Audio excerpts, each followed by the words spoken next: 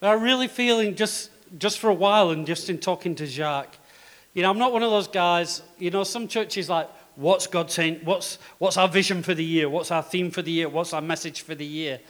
And I've never been able to come up with it. I don't generally see things like a year ahead. It's like, I struggle to get through today. Yeah?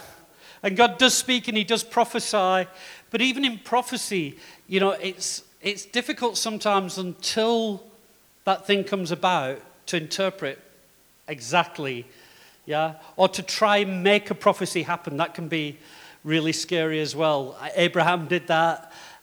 Israel did that, asking for a king. So it's not that, but I'm really feeling, and again, this is a challenge because there's a sense of, will God prophesy over a group of people? And the answer is yes. He does, he has done, and he will continue to do. But we are also individuals with individual responsibility before God. But I do think there's a sense, or I believe there's a sense that God is shifting things at the moment. For us as a church, for Josh Jen, for 412, it seems like just spiritually, there's a new dynamic coming into play. People are walking into different roles, different areas of responsibility. We're trusting for new seasons of greater fruitfulness, especially in some of our partnering churches like in Switzerland. We're trusting that Clarence has an amazing time there and a fruitful time. But I really believe that particularly for you as a congregation, as I've been praying and just considering a lot, because I know a lot of you guys, even though I'm not here that often. And some of you I've known for a long time. Do you realize that I used to do a Year of Your Life program, and the very first year I did was 30 years ago, Wayne Dodd. 30 years ago. Okay, 20 years. 30 years ago I came to South Africa, 20 years ago. Almost to the day. Almost to the day. And Wayne Dodd was one of the pioneers of Year of Your Life. Yeah. Just after the dreads, yeah. Ryan Kingsley was in that group.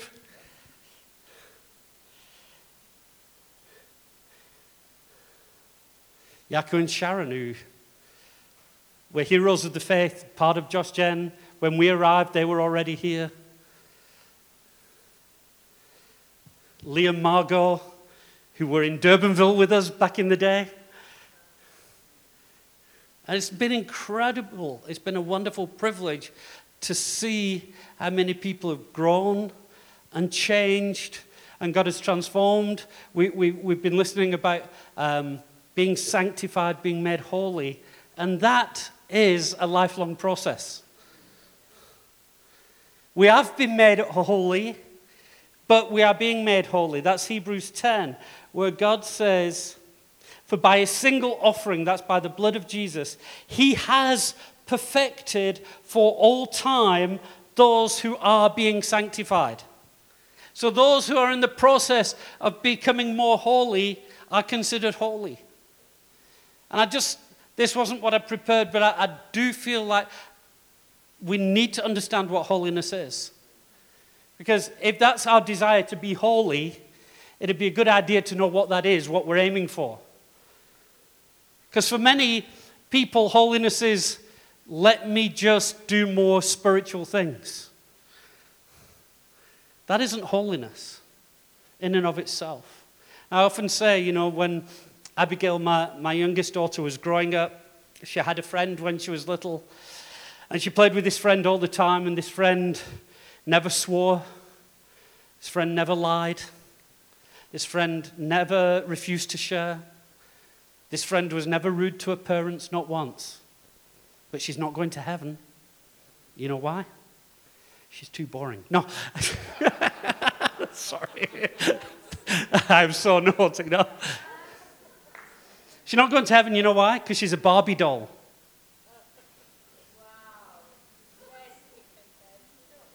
So she's never done anything wrong. But she's not holy. Because holiness primarily is not about what you don't do. Holiness is a positive attribute. It's something that God deposits in us. And first and foremost, we have to recognize that God is holy. And what does that mean? Because God is holy. He says, be holy as I am holy. But we can't really totally be holy in the sense that God is. And I'll explain that. Because holiness, the word holy, literally means to be set apart. So God is set apart. He is holy. How is God set apart? Well, he's set apart in two ways. One, he's different from any created thing because God is uncreated. God is infinite. God is all-powerful. He is all-knowing. He is all-present. So he is unique. And in that sense, he's set apart from his creation. Theologians call that his majestic holiness. Because that is a holiness in which we could never aim to be. We will never be infinite. We will never be all-powerful. We will never be omnipresent. We will not be all-knowing. But God is. But there's another aspect to God's holiness, and that's his character. And he is different from all of creation because he is perfectly loving. He alone is perfectly just. He is perfectly righteous. He is perfect in all of his ways. And so there is a moral holiness that God possesses. And so we look at that and we look at God and we see his majestic holiness and we see his moral holiness. And when we focus on his majestic holiness, it causes us to bow down and worship him. But when we see his moral holiness, it should cause us to want to imitate him. I want to carry the character of God, the character of Jesus. I'm a long way from that. But hopefully I'm closer now than I was yesterday or a year before or a year before. And God wants us to be holy. So he doesn't just want us to be goody two-shoes, doing all the right things, coming to church, praying, giving to the poor. Those are things holy people do. They're not things that make people holy. He says, you'll do that because I've set you apart. And I've set you apart for a purpose. I haven't set you apart just to sit on a shelf and be a cute thing that people come into my house and look at. I've not set you apart. I don't want to make you beautiful just to hang on the wall like one of Milani's paintings. And in fact, many of Milani's paintings actually aren't just beautiful things on the wall. They serve a purpose because many of them have a prophetic message. They serve a purpose. Somebody comes into your house and goes, that's a beautiful picture. And you say, yeah, let me explain all about it. And there's the gospel. God sets us apart for a purpose, for a mission. Just like in the Old Testament, you had the tabernacle, and God said, make all these things for use in the tabernacle. I want you to make candlesticks and an altar. And then he said, then you sanctify them. You set them apart. You pour oil on them and they will become holy. And oil is symbolic of the Holy Spirit. And Scripture tells us that when we get saved, when we come into relationship with Jesus, the Holy Spirit fills us. His oil comes and sanctifies us. It sets us apart for a purpose. And all of those things for the temple, from that day on, they could be used for nothing else. The priest couldn't go and look at the candlestick and go, oh, it's a bit dark in my tent. Let me just borrow that and use it in my tent. You got the death penalty for that, for using a holy object for an unholy purpose. And God says, I've set you apart. You are a people belonging to me. You are a holy nation. You are set apart from this world, not to be used for the world, but to use in the world for my purpose, to display my glory. And I think theologically we have the right answers most of the time. And if I kind of did a survey and put our hands up, we'd have the right theological answer. But I think in our hearts and in our lives and in our everyday practice, I think often we lose sight of that. When I was in sales, and I was really good at sales, my primary purpose in life was not to be the best salesman, but I wanted to be the best salesman. Because then when people say, how come you're so good at sales? In fact, I had a conversation with a manager of another company. He said, Mike, tell me, what do you do when you're not doing sales? I said, well, I'm involved in a church. He said, what do you mean you're involved in a church? I said, I'm an elder in a church. He said, what's that? I said, I'm a leader, He said, well, what does that involve, like practically? I said, well, we have leaders meetings, I do training, we do Sundays, we go pray for people, we have people in our home, we disciple. He said, that sounds like a lot of work. How much time do you spend on that in a week? And I'd never considered that. Because I wasn't clocking on and off. It was my passion. It was something that was just flowing out of me. And can I confess, even as an elder, now that I get paid to do that, sometimes I have to stop myself because it's no longer flowing out of me and I find I'm doing what I'm doing out of a sense of obligation or pay. Is that a shocking... And I have to remind myself why I'm doing it and who I'm doing it for. And so he said, how many hours a week does that take? So I did a quick thumb suck. I said, probably about 40, 50 hours a week. He said, I don't understand.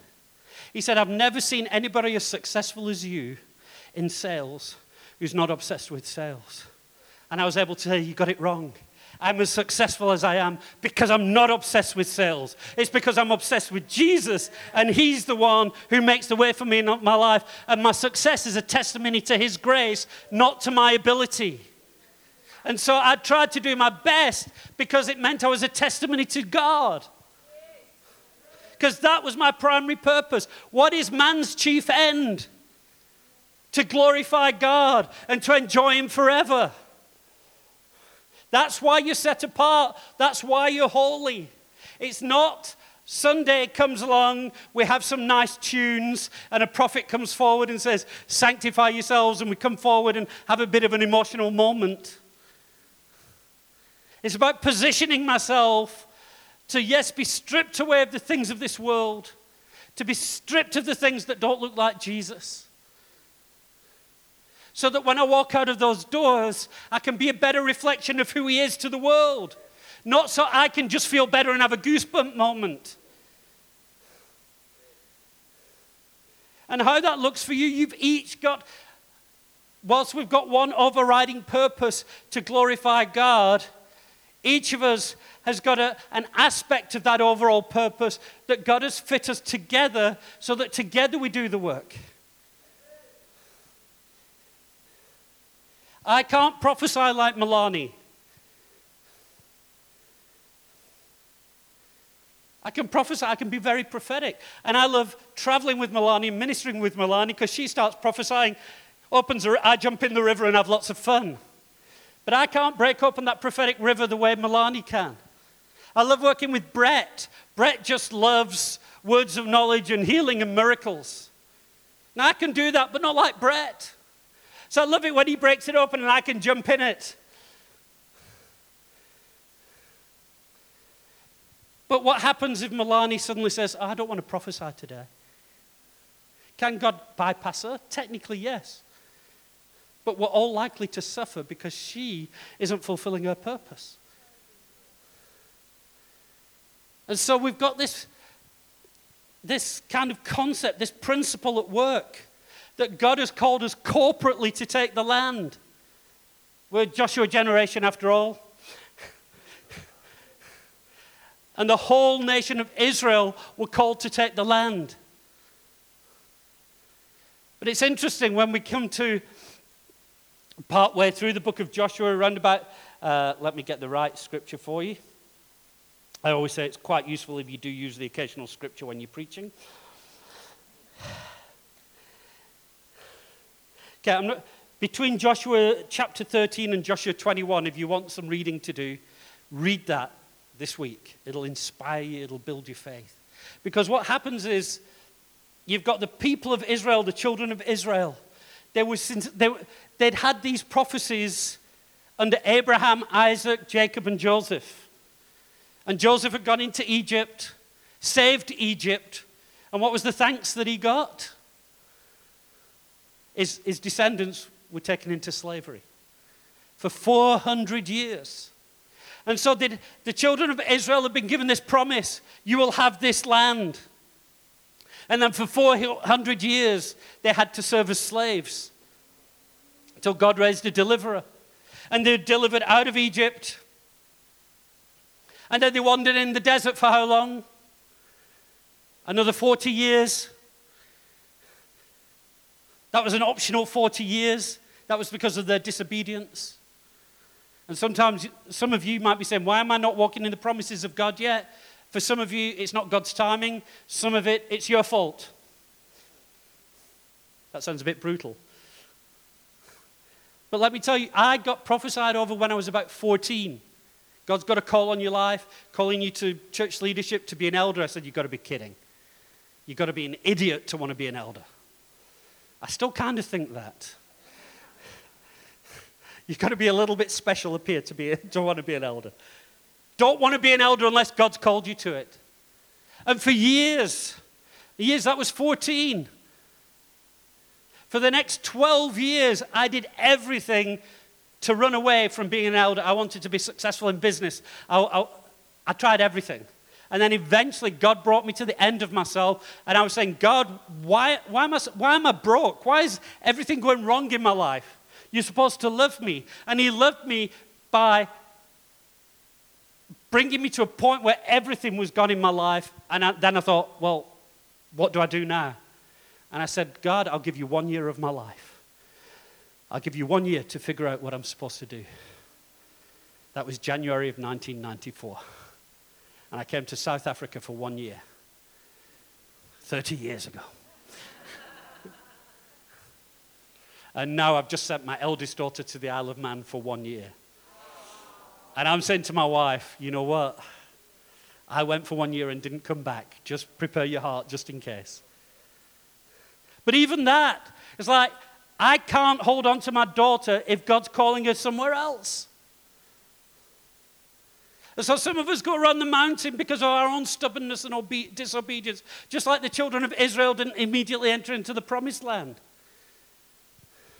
I've preached many times and often somebody will come up to me and say, Mike, but I've been saved 20 years. I know what and cheekily, I have said this in the past. Occasionally. No, I think you've been saved for 1 year and just repeated it 20 times. Yeah? How many times must I go around the mountain, Lord? Well, until you learn, to take the indicator off and walk in a straight line. It is said that the reason the Israelites were in the desert for 40 years is they were led by a man and he refused to stop and ask for directions. But sometimes it's because God's timing is different from ours. David was anointed, it was over 20 years before he became king. But you're saved for a purpose. And in one sense, your purpose begins now. You may not walk in the fullness of it, but I don't know what the fullness of my calling is. Even now, as an old grey-bearded guy. I'm simply walking in this stage. I believe God's got more. I don't know exactly what it looks like. But I'm going to keep wanting to move forward till the day that I can't move anymore. And then I graduate into the fullness. But what I learned 30 years ago was not to grasp for even the calling of God I can make mine. And it doesn't belong to me. My calling, my destiny, my dream. No, it's His. But I've learned, what do you want me to do today, Lord? What have you got for me now? And let me be faithful to that. And let tomorrow take care of itself. But I also have been around long enough to know that sometimes I get disillusioned and disheartened and tired and offended and feel overlooked and misunderstood. There have been times when Andrew's got up here and said things about me and I'm like, well, okay, but I think you've misunderstood me. And then I've got a choice. Get all offended and upset or just, move forward.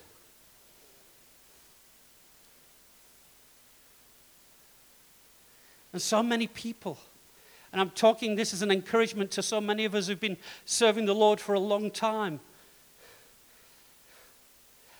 Do you still have your eyes fixed on Jesus and His calling for you like you did in the early days? Are you still as crazy and wild? I remember a young lady in this congregation came up to me. She'd been saved about a month. And she said, some of my friends and my family tell me I need to calm down a little and stop being so extreme. I said, please don't. I said, the problem is as Christians, we get so lukewarm that when we see somebody who's the right temperature, we think they've got a fever. And so we want them to cool down instead of being challenged for us to warm up. And part of this process of sanctification is stripping away some of that tiredness, disillusionment, selfish ambition, all of these things, and to rededicate ourselves, not just for goosebumps, but for the purpose of God. God, I want to look more like you so I can be used better by you. We've got a purpose, guys. And there's nobody here who doesn't have a purpose. I've told you many times when I was young and I looked at the different parts of the body, we're one body with many parts. I was convinced I was the appendix. Because nobody knows what the appendix does. Yeah. You ignore it completely, then it gives you a bit of trouble and you just remove it as quickly as you can. And I thought I was the appendix. I thought, I'm part of the body, but I've not got any significant part to play. Interestingly, scientists are now discovering that the appendix plays a really important role in the body. See, even me. Tonsil. Yeah, Melania is definitely a tonsil. I want to say, if you're here, you're not a tonsil. You're not an appendix. You're an integral, important part of the body of Christ with a purpose and a function that we need, that I need. I need Nikki Carstens, and it pains me to say it.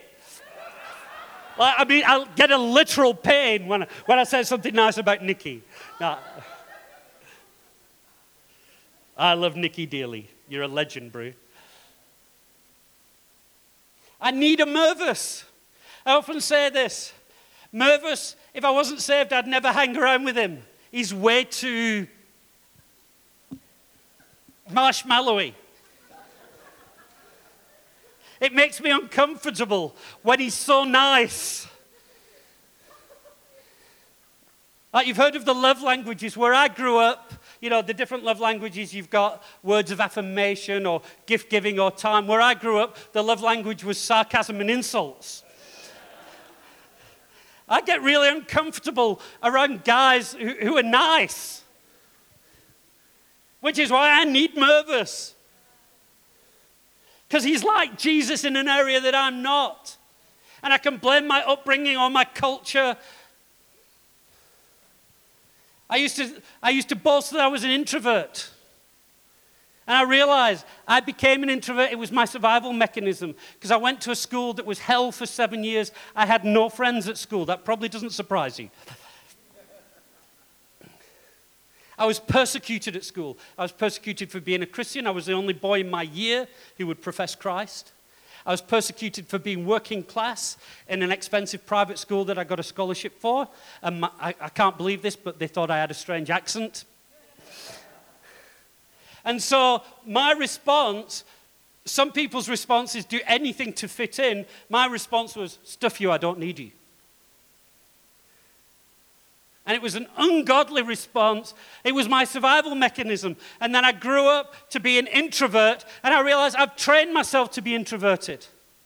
And so I don't tell people I'm an introvert anymore. I say, it's more comfortable for me to be introverted. My tendency, if left to my own devices, is to be introverted. But I can't say I'm an introvert because Jesus wasn't. And I don't want to be the best version of me. That's not what sanctification is. It isn't about Jesus making you the best version of you. It's about making you like him. We are not some self-help industry. I went into a bookshop the other week. I said, can you tell me where the self-help section is? And the assistant said I could, but that would defeat the whole purpose.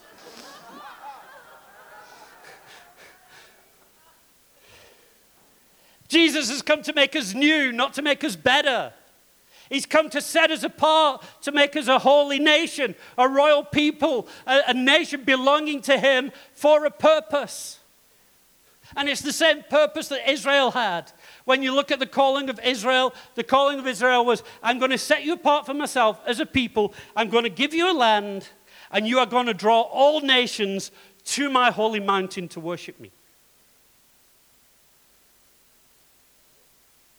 And after a while, because of humanity, pride, all of these things, they forgot their mandate.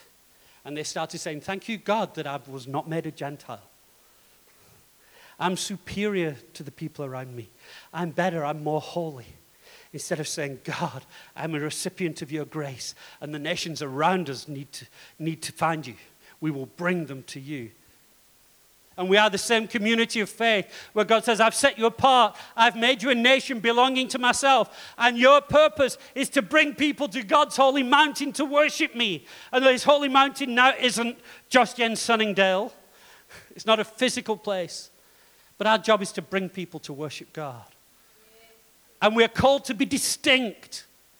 Now, in the Old Testament, it was a lot of physical stuff, like the beards and the hair and the lack of tattoos and the clothes that they wore. But it was God saying, I want it so that when people look at you, instantly they will know you are different. And we need to live such lives like that. It's not about the clothes we wear, how many tattoos we may or may not have, what shape our beard is. But when people look at us, they say there's something different. I love the story of Thomas and Faye going off to Switzerland. Average, normal, everyday, nothing special, as Andrew was. You were really special. We loved you and we were sad to see you go. But they went, and they weren't elders, they weren't apostles, but they went to Switzerland, found a local church, just to try to do local church, not going in there trying to be apostolic and look at me, I'm the next answer. They just went to try and love Jesus.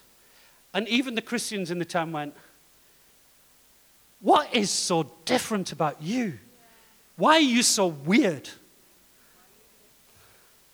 And just through that, just by being holy, they've affected so many lives.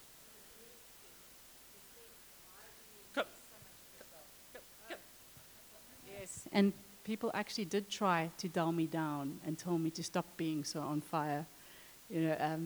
It created quite a stir. I was told often that I was like a bright spot. It was a German expression. So. But yeah, they said, why are you investing so much of yourself, someone said to me, in church. Yeah, so it was a real testimony. And in Switzerland, where conformity is a big deal, right? Don't stick out. Don't be different. Conform, be normal, be average.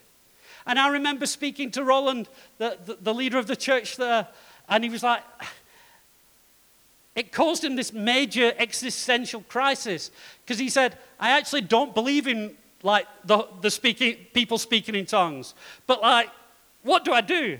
And he came to a conference. I don't believe in prophecy, and Andrew prophesied over him. And then afterwards, he asked me to lunch, and I went for lunch with him. And he's going, yeah, but this whole speaking in tongues thing, I don't believe in it. And I shared my story where I'd wrestled through the whole thing. And I said, listen, let's do a deal. Let's just pray. And you can say, God, if this is from you, I want it. And if it's not, I don't. The next thing, he's stood there shaking, crying out in a new language. And then he was different. And he went back to Switzerland, and most of the congregation said, whoa! Compromise and become normal, or we'll fire you. Basically, in short. And he said, I can't go back. And it cost him everything. Literally everything it cost him. But he knew he was set apart for a purpose. That was part of the process of sanctification, becoming more like Jesus. It was part of a process of representing Jesus better and looking more like Jesus. And it cost him. And he's still paying a price.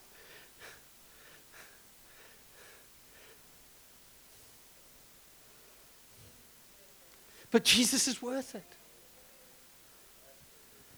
And that's what the Israelites found. And one of my favorite scriptures, on the eve of going into the promised land, God speaks to Moses and says, when you go in, I'll send an angel ahead of you. And Moses said, no. He said, unless you go, I don't want to go. And to paraphrase what he was saying this: I would rather live in a tent in a desert with you than in the land of milk and honey without you.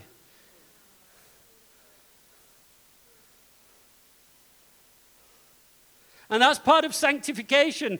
It's not just, I want to stop telling lies. It's, God, I want to be stripped away of the things of this world that drag me away from you. And so the Israelites went in. And I'm not going to get to what I wanted to preach, but I'll summarize it this way. After 7 more years, so they've had 400 years of slavery, 40 years of wandering in the desert, then 7 years of warfare, and the time comes when God says it's time for each individual tribe to come to Joshua and find out what their individual inheritance is as a tribe. And each tribe comes forward. And if you read it in your own time, you'll find it's actually quite a depressing read in some ways, because what you see is the seed in there of so many failures. You see Ephraim and Manasseh, who wanted land on the east side of the Jordan, not part of the promised land, because they said, this is good for our cattle, this is good land. And what appealed to the eyes was not what God had promised. And they were the first to be defeated and taken into captivity, because they'd chosen what was good to the flesh rather than what was promised by God. We see one tribe where they were supposed to destroy the enemy, and instead of destroying the enemy, they said, what we'll do is we'll make them pay tribute to us. We'll conquer them, keep them alive, and they have to pay tribute. And what we read much later is the roles were reversed, and that which they thought they had in control grew in power and controlled them. And that's what's happened when we don't take sanctification seriously. We've got an area of sin and go, it's just a small area that I've got under control. And over time it will grow to the point where it controls you. Because sin gives birth to sin, which gives birth to death. And you see all of these challenges, but you see some beautiful things as well. The tribe of Naphtali. The tribe of Naphtali is given this land, and it is the most insignificant piece of land ever. There's no places in it that were important, that were rich, that were significant militarily. They just got this insignificant piece of land. And if I was to ask you, name the 12 tribes of Israel, be honest with me, how many of you would have got to Naphtali? Right, not many. Judah, yeah. And for centuries, Naphtali and her land were insignificant until something came about as prophesied by Isaiah, because Naphtali included the area of Galilee where the Messiah appeared and began to minister. And so even areas of insignificance, people who feel insignificant, people who go, God has not promised me much. Honestly, I'm not a gifted person. I'm not a naturally talented, charismatic, gifted person. You don't have to agree with me. I wasn't captain of any school teams because I wasn't on any school team. I wasn't top of the class. But I gave God my nothing. I said, God, I've got nothing to give you, but you can have my nothing. I don't want this to sound like me, but what God has done through me has been wonderful to see. It's humbling because I know it's not me. I see probably about 80, 90 churches at the moment in Brazil looking and asking me for perspective. My daughter on the Isle of Man, she sent me a message. She said, everybody here's got a story about you. I'm not saying they're all good stories, but even those stories. They're mostly funny. She said, I just met a guy. He said, when you came here for the first time, he visited church, he heard you preach, and he gave his life to the Lord that morning. Thank you, Jesus. Because I had nothing to offer. But those nothing becomes significant. Man, nothing. I'm talking about our Year of Your Life program. And there's little old me, and it was an insignificant little program of 8 people. And I look at Wayne, the man he is now, compared to the boy he was then. Ryan Kingsley, who is a school leaver, bright and bushy-tailed and excited about everything. The most excitable person I've ever met in my life. You can give him a sandwich and he'll go, man, that's the best sandwich I've ever had. But that young teenage boy is now a man ministering apostolically around the world. Not down to me, I think he would have been there regardless of, but I was privileged to be part of his journey. Insignificant nobody. And then there's lots of stories, but I want to talk about the Levites. Because each of these tribes, they came from the patriarchs, Abraham, Isaac, Jacob, right? And Jacob, when he was dying, he prophesied over each of his sons. And one of the prophecies he made was over Levi. And basically, you can go read it, it's in Genesis. He basically says, you will have no inheritance. Because you sinned. You dishonored me.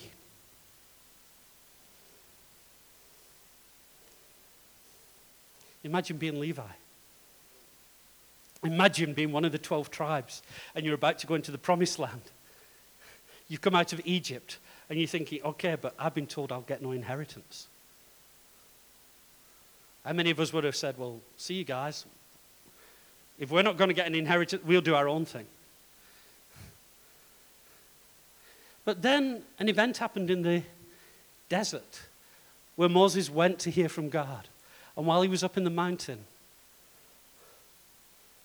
the children of Israel started worshiping a golden calf. You remember that story? And Moses comes down the mountain and God's judgment falls upon the people. And Moses says, those who are for God, come stand by me. And do you know who stands by him? The Levites. And he says they went through the camp killing. And basically, I'm not advocating go around killing everybody, but that was a picture of them saying the holiness of God, the righteousness of God. We have defamed that. We need to be purified. We need and they went and said, God, the honor of God and the righteousness of God is more important to us than anything else. And then God says, because of this, I will be your inheritance, not a piece of land. And so when Israel took the land, they didn't get a portion. They became the priests. And there were certain cities that were given as Levitical towns. And the idea was nobody in Israel would be more than 15 kilometers away from a Levitical town where they could go and hear the word and have their disputes solved. Basically, there'd be an elder within walking distance of every man, woman, and child in Israel. They didn't get all the Levitical towns because the rest of the tribes began to focus so much on their own inheritance. They lost sight of the fact that they were supposed to help the Levites gain theirs. And we see this such a beautiful principle in the Word of God in this story of how, as we fight for one another, honestly, how much do I fight for Nicky to walk into his inheritance? How much do I celebrate when he walks into his inheritance? Even as one of the senior elders in Josh Gen, you know how easy it is for me when Andrew's up and talking, he goes, I've got some key guys in the church. These guys are so key in 412 and Josh Gen. People like Russell and Phil, and something in me goes, what about me? You know? Or do I celebrate? Why am I not an apostle to the nations and Ryan is? Don't you know that I discipled Ryan?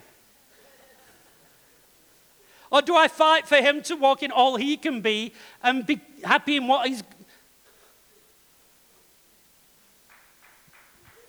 Guys, the Germans have a lovely word. Schadenfreude.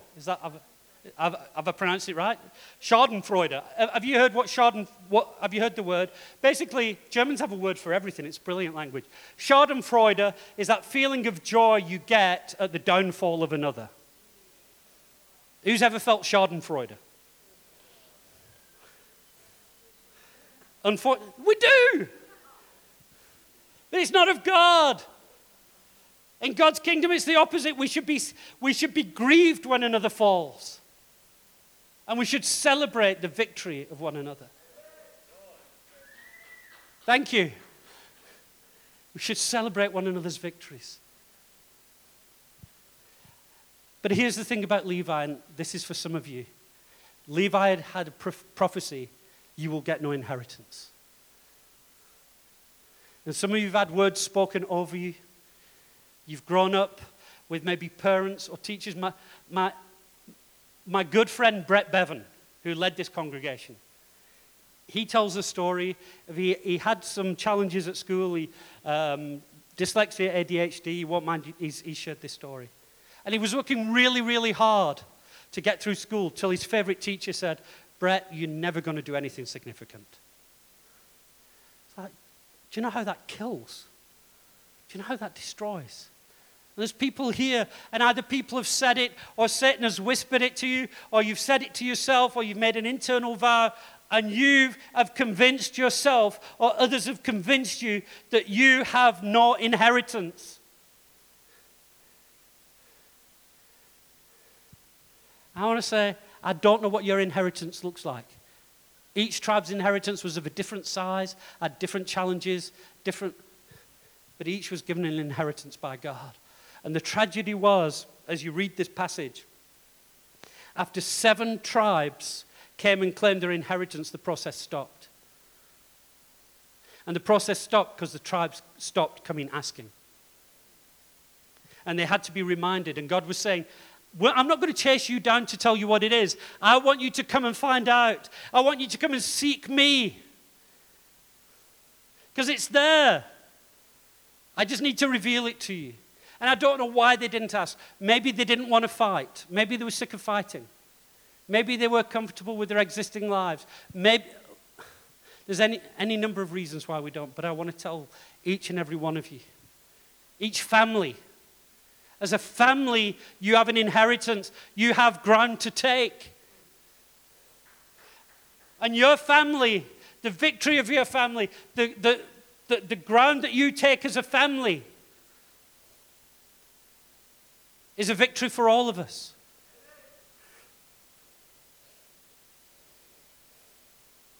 As individuals, when you overcome that stronghold, when you walk into freedom, when you repent, when you get up and prophesy for the first time, when you share the gospel, and not even whether somebody's saved, but the first time you share the gospel with somebody, the first time you pray for somebody, the first time you give of your own money and say, I want to give this to God. It's a celebration because it's victory for all of us. And this congregation has got an inheritance within the inheritance that is Josh Jan or even 412. And Josh Jan will not become what God wants her to be if this congregation doesn't.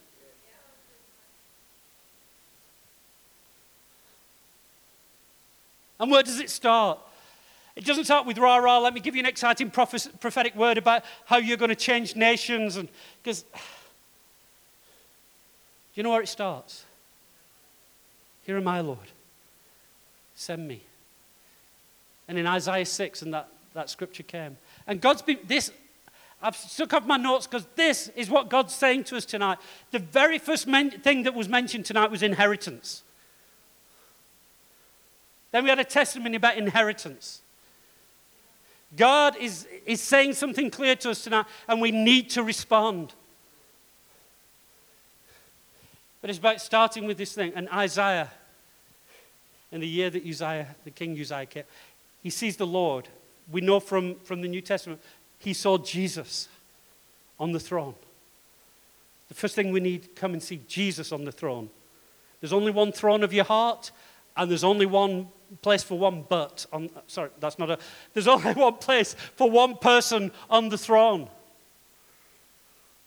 And so Isaiah comes, and his first thing is what? Woe is me, because I'm a man of unclean lips. The first thing is, I need to become more like you. He's confronted by God, and then the angel comes with the call and cleanses him, consecrates him. Consecrates is just another big theological word that means making you holy for a purpose. And so being confronted by Christ, being cleansed by Christ. What's the next step? He is commissioned. Who will go? Who will ascend? And I love Keith Green. He's got a song, and he's like, Jesus comes to your door. And it's like your response is, well, Lord, I just don't feel led. It's not my ministry, And there's 100 ways Christians can say no. I don't feel led. It's not my ministry. But with Isaiah, he doesn't go, tell me my calling, give me a prophetic word. He says, here am I, send me. Just willingness. My story is one of giftedness. It's one of willingness. I've told this before. I won't tell it now for time. I was the worst community leader in the history of Josh Jan. I led a community that grew to a maximum of 9 people. At one point, 3 of them were under church discipline at the same time. And out of that group, the number of people who are still in Josh Jan is me and Chantel. But then the next opportunity came. I said, I'm willing. I'm probably the last person you should send, but I'm willing. And I got sent, and I did a slightly worse job. And then a while later, I'm willing. And I did a slightly worse job than before. But then God kicked in. And I started leading a community in Durbanville before we had a congregation there. We started with 30 people in Durbanville. After 6 months, we were down to 8, including me, my wife, and my baby daughter. And I said to Andrew, you need to find somebody else. I'm killing this thing. I don't want to kill this thing. And he said, Mike, God's pruning. Keep going. I said, okay, I'm willing. I really don't think I'm able. And from that moment, it began to grow, began to grow, began to grow. By the time I handed it over, it was 50 people in 2 communities, and we planted a congregation. Which is now, how many congregations do we have in Durbanville now? And I'm not saying that to show you how gifted I am. I'm just telling you that even the most ungifted, Andrew once said he wouldn't trust me to shepherd his dog, and then sent me to lead a group of people. I wasn't gifted, I was willing. And my challenge today to everybody here, God wants to sanctify you. He wants to strip things away from you. Maybe what he wants to strip is your own sense of self-sufficiency. Maybe you think you are somebody. Or maybe you think you're a nobody. Who you think you are counts for nothing. It's who Christ is in us that counts. And I want to ask you tonight, are you willing to surrender yourself to the processes of God in your life? That whatever it costs, you come before him, you see him seated on the throne. You acknowledge his lordship. You allow him to sanctify you and then commission you into your inheritance. That corporately we would walk in what God is calling us to do. And when you fall, come to us and say, I've fallen, and we will pick you up.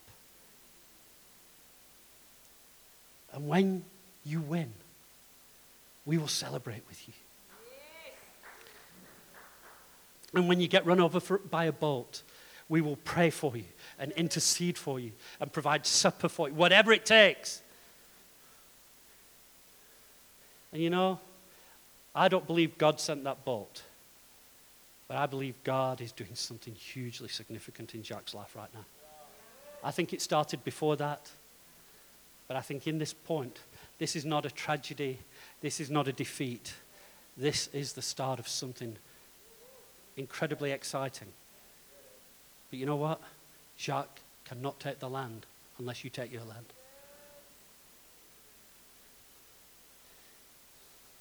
Just celebrating Enya as the Selly family relocate. And what a sacrifice for, with all your friends here and everything. And we got Andrew cannot take the land that God has got in America and around the world without Enya being willing to. Really? You're a legend. You're a hero. You really are.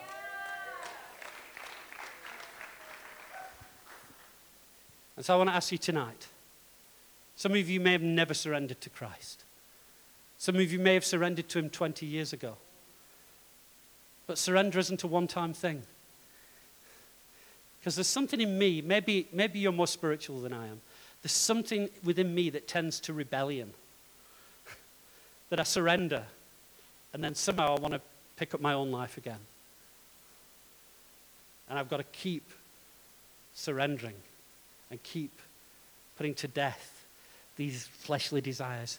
I need to continually be consecrated. I need to be that person who understands that he has made perfect those he is perfecting. Will you surrender?